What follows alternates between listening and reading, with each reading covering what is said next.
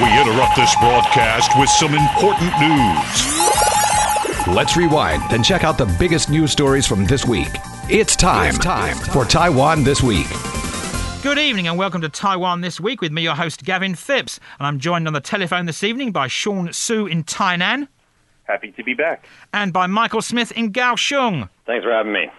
And jumping straight in this week, well, there was some talk early in the week about an easing off of domestic coronavirus cases, with Health Minister Chen Shih-chung saying the number of people each patient infects on average has fallen since mid-May.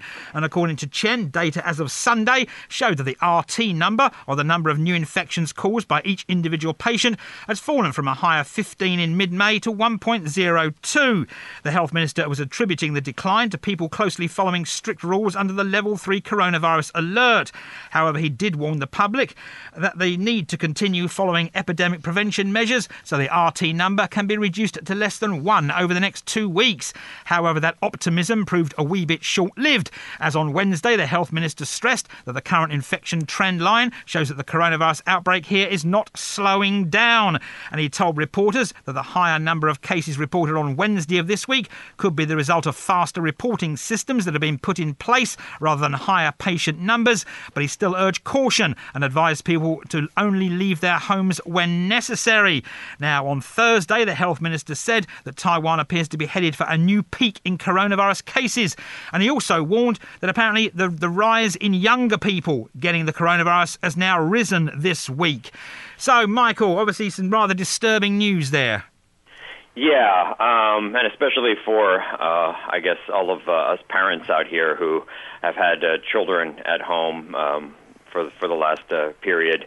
They're not doing super well with the, at least in the South, it's not going super well with the online learning situation.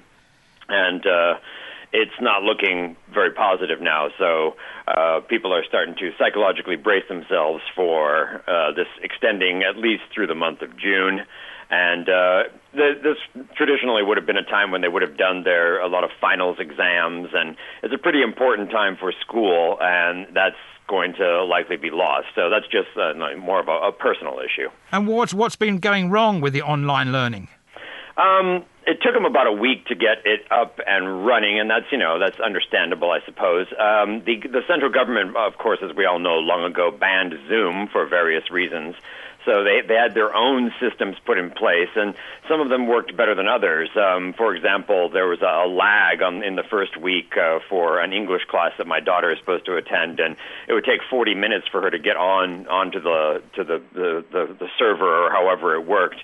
And then every now and then the teacher would just sort of freeze, and then there was a lot of things that they hadn't worked out. And this is interesting because a lot of the cram schools in Taiwan have done checks before we run-throughs to see how this would work, teaching online. And, of course, kids are going to be kids, right? So they're going to fool around with the system. They're going to post messages to each other on there. They're going to make silly comments and try to get attention, and that's exactly what happened with all of these schools. So all the boys are being naughty or playing games or doodling in the chat rooms or whatever else is going on. So it took a little while, but I'm noticing that over the last couple of days it seems to be a little bit more organized. My daughter was called out for not being on time, which is, like a normal school thing. So it seems like it's getting better. But with both parents, at least in my family situation, we both still have to work. So you don't really have anyone who can supervise. I've got one second grader and one junior high school kid. We don't have the time really to supervise their classes. We just have to sort of plop them in front of a computer and hope that they're getting what they need. And with the situation, the lag situation not being perfect and everything, it's quite frustrating. But of course, it's not the worst thing that's happening in Taiwan. So. And of course, in Taipei this week, a city government official called on schools here to limit the amount of time they teach children online to save their eyes because they're all staring at a screen. Right. We've talked about that as well. It's a dilemma, a double-edged sword. I really don't know how to deal with this. There's kids who are going to Bushiban, via Zoom or Google Meets or whatever thing, as well as doing classes. And then the government's also saying, be careful of your eyes. Oh, and to top it all off, this was very popular, actually. Kaohsiung yesterday, I'm not sure if this is for the rest of Taiwan as well, but the mayor sent out a free 2-week subscription to a major movie site. So now we can watch all these TV shows and movies for 2 weeks for free. And that's supposed to keep people inside. And, of course, that's going to keep more people glued to the screen. So I don't think there's any way of getting around people staring at screens for a very long time during this lockdown.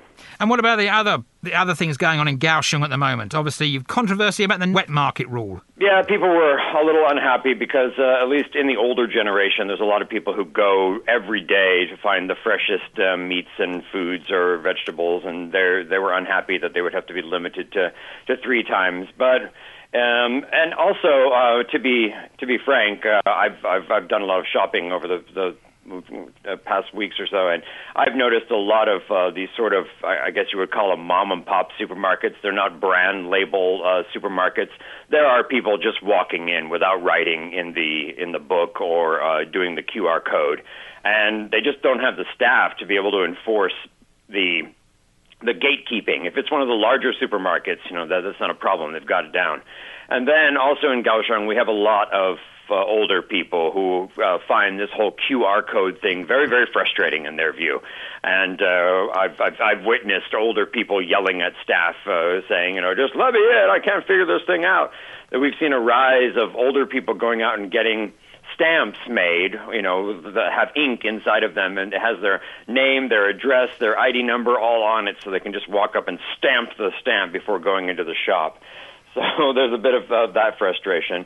We also had a contentious issue over the last week with the former KMT Kaohsiung legislator Huang Xiaoshun, who allegedly, or at least reportedly, jumped the line and got a vaccination at the smaller Ida hospital in Kaohsiung. And this made, quite a few people angry because the KMT is, of course, criticizing the current government for its rollout of vaccines and its entire approach to the coronavirus breakout. And it just didn't look good that she would abuse her privileges. So the mayor, Chen Chi-mai, came out and made a very strong statement saying that hospitals in Kaohsiung would not allow people to jump any sort of queues. They gave the hospital like an official letter of admission or something like this. And she says, she's a pharmacist and she needed it. And but the fact of the matter is she's registered in Taipei. So any vaccination that she should have got should have been in Taipei. And she did jump the queue in Kaohsiung. So that didn't go over very well. And what about the streets at the weekend? Of course, lots of photographs of the streets of Taipei being deserted at the weekends. Are the streets of Kaohsiung deserted at the weekends now? An interesting thing about the city so far is that we don't have a hot spot in the same way as like Wanhua. We don't have, like if you look on one of those maps where they've got all those red dots symbolizing where the caseloads are, ours are pretty evenly spread out. Now, of course, there are more cases in the district of Fengshan, but also that's the largest population in Kaohsiung. There are 400,000 people plus in the district of Fengshan, a former city that merged into to Kaohsiung City. So there are more cases there. But if you look along, it kind of just follows almost the MRT routes, sort of just they're all over the city. So we don't have the same sort of ghost city feeling that I've seen from drone footage in Taipei or that some of my friends up there have noted. But I did take a motorcycle ride. I had to go to a client that was quite far away for a case the other day. And I did notice significantly less traffic just in general. So it seems like a lot of people are heeding the advice to stay home. On the weekend, you aren't seeing department stores being visited in the same way. But it's not anywhere, in my view, not anywhere close to what we're experiencing, or what you're experiencing in Taipei, rather. And Sean, what about Tainan? What's happening there? Tainan actually, pretty early on, seemed to have gone into lockdown, even though there technically isn't exactly a strictly enforced lockdown. So basically, immediately after the outbreak began, I noticed a lot of stores personally, they self-chose to not open or do deliveries only. And a lot of them actually brought plastic to cover things and to make sort of cubbies where those were not available to have some barrier between, themselves and customers. Now, it is true that, like many other places, the more traditional of a market you go, the less protection there is. So I did notice a small fruit shop and some fruit markets or traditional markets that personally I think needed some better practice in terms of trying to get people to, have the social distance themselves, even though they were all wearing masks and everything else. Other things I've noticed is also that a lot of stores just chose not to open. So, Tainan became mostly like a ghost town where traffic has declined significantly. Although, as of recent, bubble tea shops have opened a little bit. So the feeling is, I think everyone is trying their best to make sure that infection doesn't go around too quickly. But in terms for the older people here, the first day of the outbreak, a lot of the stores actually had sign-in sheets. So with a pen, and there would be alcohol, you could spray down, all these pens if you wanted to, and you could just write down your telephone number, your name, and additional info if you so choose to give. And there would be somebody who would just come out, make sure that you signed it, and then let you in. So for here, it's actually very organized. I was actually very impressed because by day 3, they had the SMS tracing thing, and then QR codes were up. But keep in mind, Family Mart and I think 7-Eleven and several other places already made their own system where you could register via QR code, primarily backed by Google Forms. So the QR code would take you to Google Forms where you would type in your name and everything. For those that didn't want to touch a pen or paper, they didn't want physical transmission. That said, like I said, there were lots of alcohol available all over so you could spray your hand and everything, or the pen itself to make sure that you weren't exactly transmitting to other people or getting infected. And of course, the QR code now, at least down here, has been expanded to, if you download the correct app, you simply scan the QR code and then press send, and you're done. There's no entering that's necessary. It's all finished. So it's extremely convenient now. Tang's innovation, which I was actually very impressed by. So Audrey Tang is our digital information minister, and in 3 days, they managed to put together an SMS app and worked with the telcos to make sure that those SMSs are completely free. And in 10 days, they were able to create digital only for those people who only have data but don't have text messaging with their plans or may not be with one of the 5 major telcos in Taiwan. So the speed of that is incredible. There's even a new one coming out, a new app coming out in anticipation of Taiwan's vaccination rollout efforts that will allow you to register online. And it's all done by QR codes. It's actually pretty impressive. I was very impressed. I use it every single day when I make my trip to 7-Eleven to pick up some packages, among other things. And do you think it was explained well, though, Sean, when it was rolled out? Actually, because of the signs that they were put out in Chinese and English, I did spot 2 minor grammatical errors in English, but generally the signs were very clear-cut. At least here in Tainan, the rollout has been extremely smooth from my own witnessing. However, I did hear that some other cities and counties did have some technical problems, not technical problems, but sort of rollout difficulties. But here in Taiwan, things, at least from what I've seen personally, have been very impressively orderly. So I don't know what else to say to that, except that I didn't see anybody complaining, because if you were, let's say, an elderly person, they would just sign in, with a pen and paper. So. And then, as of tomorrow, at least for Kaohsiung, they have started to do something that I think is very important. The new rules will limit the amount of people that can enter a certain place based on ping, or the traditional Chinese measurement.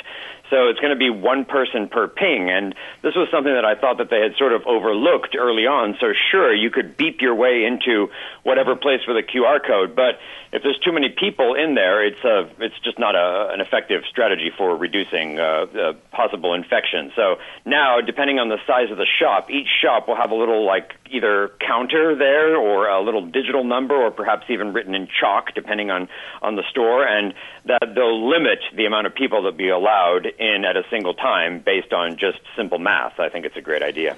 And what about I'd like to add that that's a fantastic thing, because I did notice, because I go to the computer shops a lot to pick up a lot of hardware, where I sort of built like a second office here. And one thing I noticed is that there was a lot of parents buying laptops and equipment for their children as we move everything online.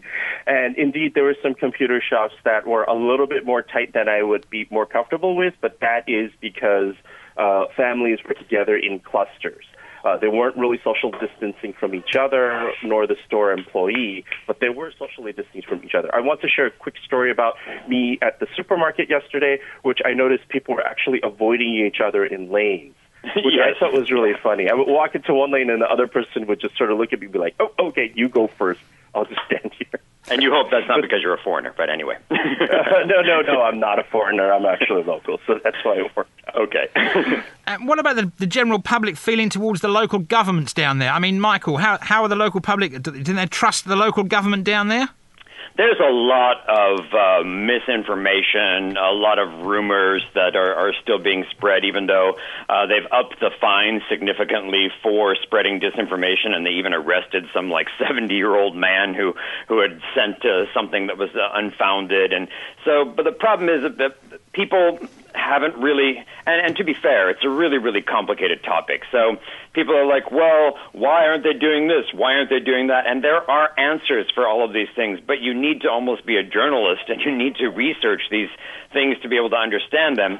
And when you hear them talking about it, there's a certain dissatisfaction within a minority of people. But overall, my feeling for Kaohsiung is that so far, Chen Shimai's approval rating is holding very strong. His background as he was a doctor originally and served as a doctor before getting into politics. He has his calm, sort of almost boring demeanor has served him well as he does press conferences and appeals for people to follow the rules and be calm. And for now, there seems to be, at least from my vantage point, is pretty successful. Overall, the city of Kaohsiung seems to be walking in step with their government. And Sean, what about in Tainan, the public feeling towards the local government there? Actually, I think down south here, it's mostly the same. I believe it could be somewhat different up in Taipei, but Huang Weize has done a decent job, or actually I feel like a great job. There's good signs and notices all over the city. Doesn't matter what kind of shop or store that you're going to. Most people have been staying indoors.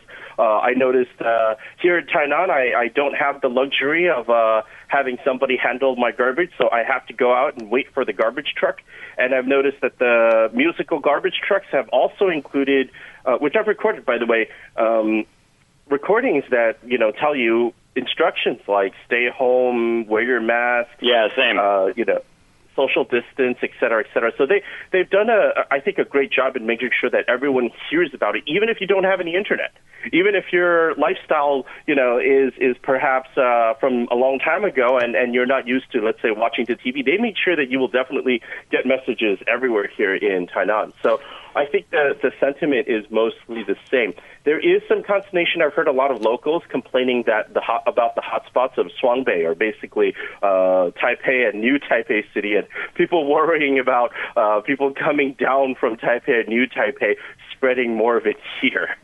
Yeah, well, the problem with that was as soon as a lot of cases began to get noticed in those areas, there was a migration, especially of children, to the south to go live with their grandparents or stay with their grandparents. That was well documented a couple weeks ago. So yes, I've heard the same here as well. Of don't come down south as a way of escaping. Yeah, recently I've heard also speakerphones saying things like, don't visit your family this long weekend, stay at home, to help everybody, do your part. I think these are good messages. I do think most people are following them. I did see a violation a couple days ago when I unfortunately had to do a Costco run, which, by the way, I have to say Costco has done an exemplary job of making sure everyone is split apart. They had runners running around making sure everybody was socially distanced at Costco. But near Costco here in Tainan was a park, and at the park I noticed some old people violating rules by exercising. But the funny part was they carried alcohol on them, and they separated completely. So I just sat there at the parking lot just kind of watching them for 10 minutes, trying to decide if I should call the police or not. But then I thought about it, and I noticed they actually were socially distancing at the park as well. And, of course, Michael, both the Tainan and the Kaohsiung governments are DPP. So there's been no friction between the local governments there and the central government like there has been in New Taipei and Taipei. Right, this is a big deal. And, we can say that health shouldn't be political, but in Taiwan there's almost nothing that isn't political. And, of course, not only between the central governments and the local government or the DPP and the KMT, but then there's the whole China factor that comes in there. And there's, people pointing fingers to across the Taiwan Strait saying it's their fault that we're not getting vaccines and all of this. So there is a lot of contention all over Taiwan right now. But, as you noted, Kaohsiung and Tainan are ruled by DPP stalwarts, so there isn't that going on. And it seems that Chen Chi-mai, in particular, his former role as vice premier up in Taipei, has him pretty linked in with the powers that be up there. So when he speaks and when he comments on different things, it sounds like he's in the know. And I think that's been somewhat reassuring to the people of Kaohsiung. And he also seems to be doing a similar thing to what I hear some of the Taipei politicians do. And that's like prime people for bad news. And they may or may not be using doctors as well, but I feel like it. I hear from doctors on television in Kaohsiung saying that, we should expect the death rate to continue to climb a little bit before it goes down. And they'll couch their words very carefully, and it'll be very measured. But it seems like almost a calculated idea of lowering expectations, getting people ready for a long haul, and making you, feel like this isn't going to be over tomorrow. Because when we first went into this, it was a 2-week thing, then it got extended, and I think it's next week, on Monday, they're going to announce the further rules or what's going to happen in the future. And almost nobody with any sense expects that we're all going to go back to normal after the 14th. It looks that would be almost miraculous. So, yeah, I think that Chen Chi-mai in particular has pretty much polished his image quite well, and he's come out looking pretty good in this situation. And Sean, what about the mayor of Tainan?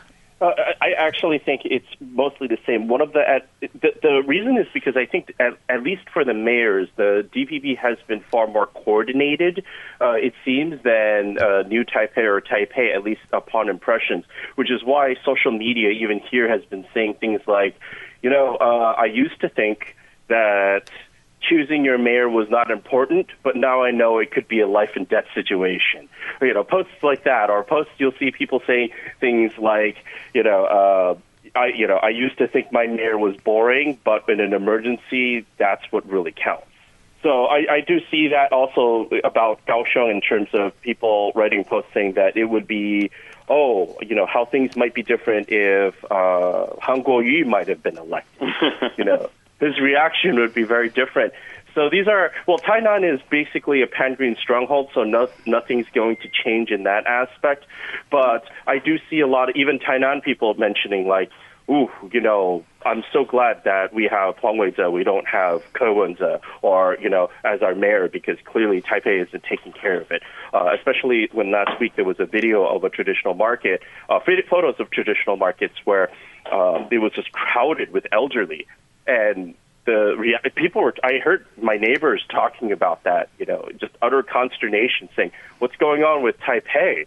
Are they not serious about this? They're the epicenter. It's really unfair to all of us. But on the other hand, President Tsai's approval rating fell below 50% over this last week, and there's definitely some criticism of the central government across Taiwan.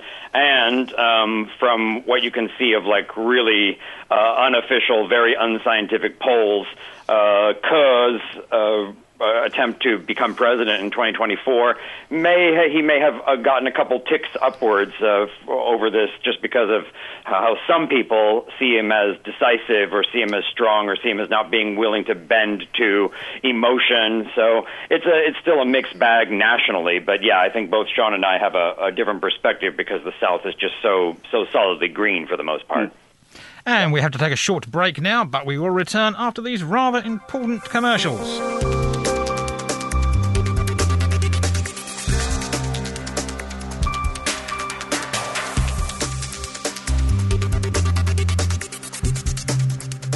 Welcome back to Taiwan This Week. Now, there was a whole heap of vaccine-related news to talk about this week, because President Tsai Ing-wen on Monday defended the development of domestic coronavirus vaccines amid accusations that the government is deliberately preventing imports of vaccines to protect domestic vaccine makers. Well, she shot down that one, but KMT chairman Johnny Jung quickly held a press conference that same day, calling on people to change their Facebook profile pictures to an image with the words, "Taiwan needs vaccines." And he also questioned the government's vaccine policy. But there was also other issues questioning the vaccine policy. That is what Honhai founder Terry Guo, of course, he's trying to buy BioNTech vaccines, and his wife and Yonglin Charity Education Foundation head Delia Tsang was joined by Foxconn Education Foundation director Wong Yong-he this week in delivering the relevant documentation to the Food and Drug Administration for permission to purchase and import coronavirus vaccines. However, while Health Minister Chen Shih-chung thanked Guo for his efforts, he also went on this week on Thursday and announced that he believes that, private efforts to purchase coronavirus vaccines, they're unlikely to succeed. And he basically said that because a Kaohsiung-based religious group, the Fo Guangshan Buddhist group, is attempting to purchase 500,000 one-shot vaccines from Johnson & Johnson. And, the Central Epidemic Command Centre contacted Johnson & Johnson, who actually said, we're not going to be selling the vaccines to individual groups such as this, only to governments and via the COVAX sharing programme. Now, the Central Epidemic Command Centre on Wednesday announced that it's preparing to set up thousands of community vaccination stations in the next few months, with a goal of administrating 1 million doses of coronavirus vaccine per week. The move is part of a large-scale inoculation plan to combat the pandemic. And according to the Epidemic Command Centre spokesman, Zhuan Rensheng, 2 million doses of the vaccine are scheduled to be delivered in Taiwan before the end of the month, and another 8 million by the end of August.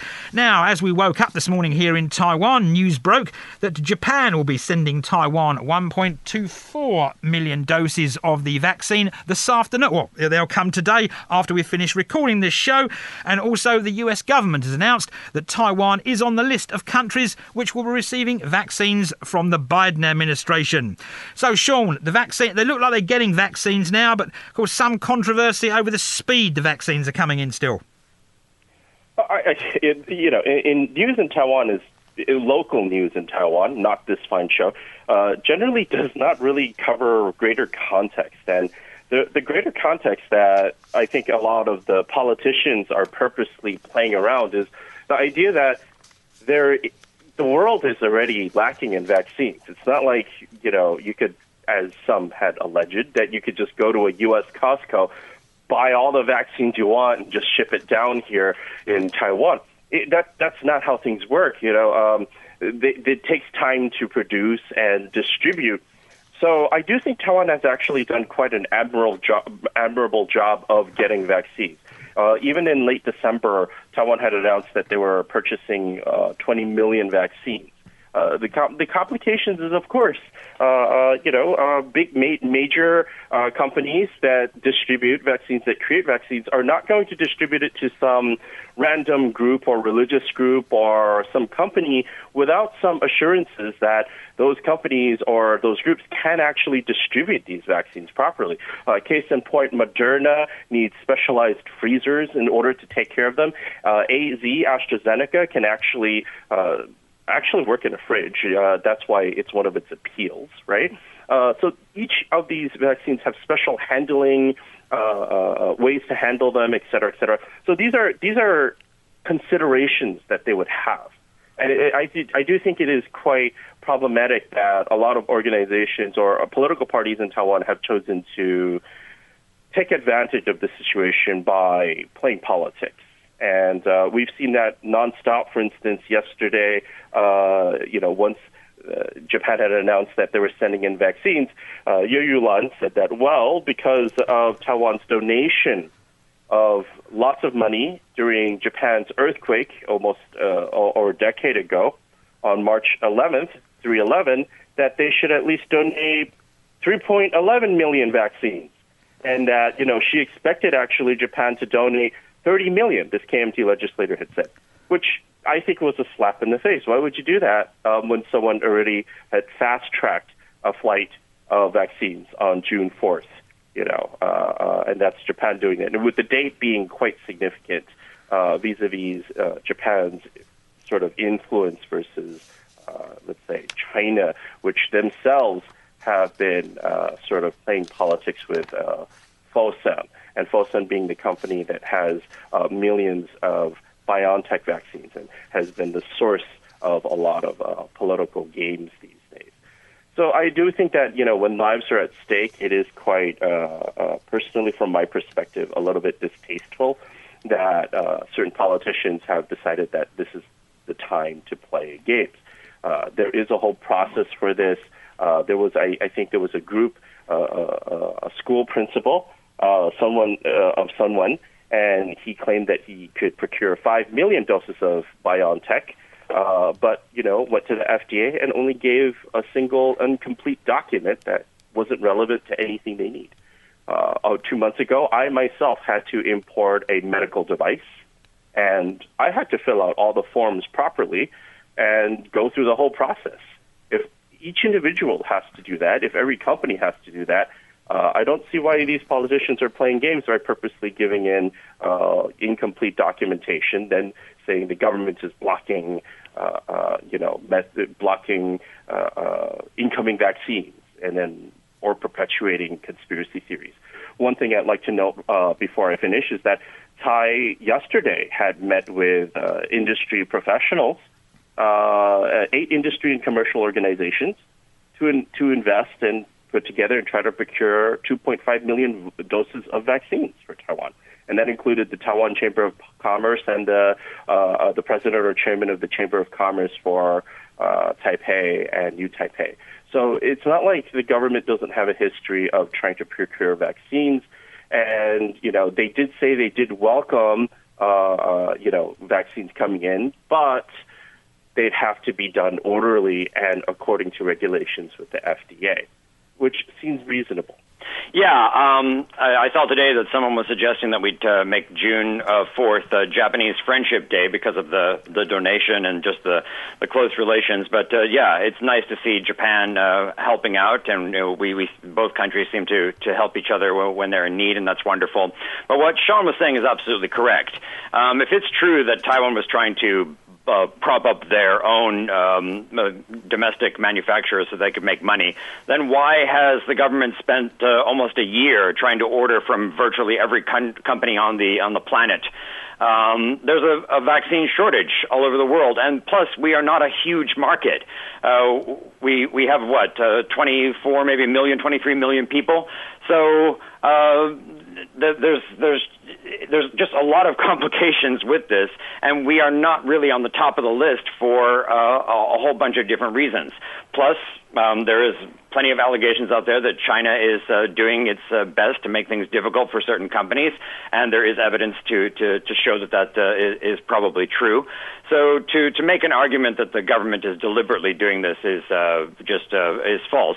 And I'll also add that I was happy to see President Biden in the U.S. Sign on to the idea of going with intellectually free, property-free vaccine information. So that would essentially mean that they would give the formula to various countries around the world, and they could, cook up their own. But you would think that that would be the end of it, but it isn't, because even the machines that help to make these things, they're also under copyright, so they have to work out the transfer of technology for various, every single part of this process. And it would take somewhere between 12 and 18 months to even set up a production facility in an advanced country like Taiwan. So people are trying their best around the world to get this going. It is a little bit frustrating when you see that America has such a glut of vaccines, and you note that the rest of the world is doing even worse than Taiwan at procuring things. You feel very bad for people in India or other nations, but these allegations are unfounded. So we're doing our best, and if right now it looks like we might be able to see some stuff by the end of this month, but probably more realistically, it's somewhere over the summer. And of course, Sean, there's been some controversy between especially Kaohsiung, because the Kaohsiung city government has been allotted more vaccines than the new Taipei city government, which of course set off the motions of the new Taipei city government getting a bit angry over this because they have more cases in new Taipei than in Kaohsiung. I think distribution of vaccines and whatnot so far has seemed pretty scientific, as in they're trying to stem it off. It's not really there's many approaches, and again, as Michael's noted, these things could be very complicated. It's not something that could be easily explained in a few short words, unfortunately. But the reality is that distribution matters. So if, let's say, just to have a slight tangent, if suddenly Taiwan had 10 million doses of Moderna show up at our doorstep, the reality is that we can't really necessarily distribute it to everybody in time. Why? Because Moderna requires special freezing temperatures in order to hold it, and the proper machines. And so if they suddenly gave 10 million, we're going to have millions that expire before they get to people. And that's something that I think Kaohsiung actually did way better than Taipei or New Taipei, which is when New Taipei and Taipei were complaining about getting doses, their ability to distribute was nowhere near as organized as Kaohsiung. Correct. For instance, a lot of people were lining up together, clustered in New Taipei and Taipei, trying to get PCR tests or rapid antigen tests, that kind of thing. Whereas in Kaohsiung, they had already had a system where people could register, and so they knew exactly what time to come in, so they wouldn't have to wait in line outside in the hot sun with other people and potentially getting infected. And that's the other point, which is Kaohsiung actually did a fantastic job, because within 2 days, 2 or 3 days, they were able to distribute all the vaccines that they had gotten to all the frontline workers and people at risk and stuff that they needed to distribute to. Whereas Taipei had only distributed approximately 30%. New Taipei, I think, was actually the worst performing of all of them. So, I think distribution is complicated, but the reality is Taipei, Tainan, and Kaohsiung were able to distribute those vaccines in totality in a short time, whereas New Taipei, if I remember the numbers, was actually the worst performing in terms of distribution in getting it out. So even if they had gotten more, it would just be sitting there. And according to the research that I have here in front of me, Kaohsiung did not get more, actually. I mean, yes, okay, so the numbers were higher, but you have to look at proportions. So what they're saying is there are more people in Taipei and New Taipei who have already been vaccinated, and there are more people in Kaohsiung who need to be vaccinated. Therefore, Kaohsiung was given more vaccines. But it's a proportionate thing. It's not like they're being favored in some way. So everything that Sean said I agree with, but on top of that, there isn't some conspiracy to give our city more vaccines. And before we go this week, there was an interesting way of keeping your child from going out in the news, Michael. Oh, yes. This made a lot of people chuckle, but it was rather effective. So a mother of a junior high school student in Kaohsiung was concerned that her son might flout rules and, still hang out with friends and maybe get sick. So she took him to the barber and said, "Give my son the ugliest haircut you can think of." So the barber did a Hanguoyu haircut, as they called it. and that's just like a shaving of the front of the head and leaving a little bit of hair in the back, and it seemed extremely effective. The kid began screaming, "I will not go out, I will not go out," and he became a meme and got popular all over the web. So yeah, some people might see that as child abuse, but it seems to be a rather effective method of keeping kids at home. Oh, it is a very ugly haircut, especially for a child. When I first saw the pictures and my partner was laughing, I looked at the photo and I said, "Oh, who's that old man?" And she had said, "No, not an old man." A young child. So I do think it is a very effective way of keeping kids inside. But on the other hand, because it's become mimetic, some people might actually like the attention. In terms of the ugly haircut preventing kids from coming out, as we've said earlier, I think there's been a recent uptick in younger people getting spreading COVID. So maybe we all should get that haircut then. Whoa. I think that's going a bit extreme there. Whoa. And we'll have to leave it on that note, Sean. So we'll leave it here this week on Taiwan This Week. And today I've been joined on the telephone from Tainan by Sean Su. Thank you very much. And from Kaohsiung by Michael Smith. Thanks for having me. And thanks for tuning in to this week's edition of Taiwan This Week here on ICRT with me, Gavin Phipps. And don't forget to check out Taiwan This Week podcast on your favourite podcast app where you can get access to all our previous shows. Tune in again next Friday evening at 9 for another informative look at the top stories of the week with Taiwan This Week. And don't forget to also check out our podcast on our website, icrt.com.tw. Now keep it here for more music and news only on ICRT FM 100.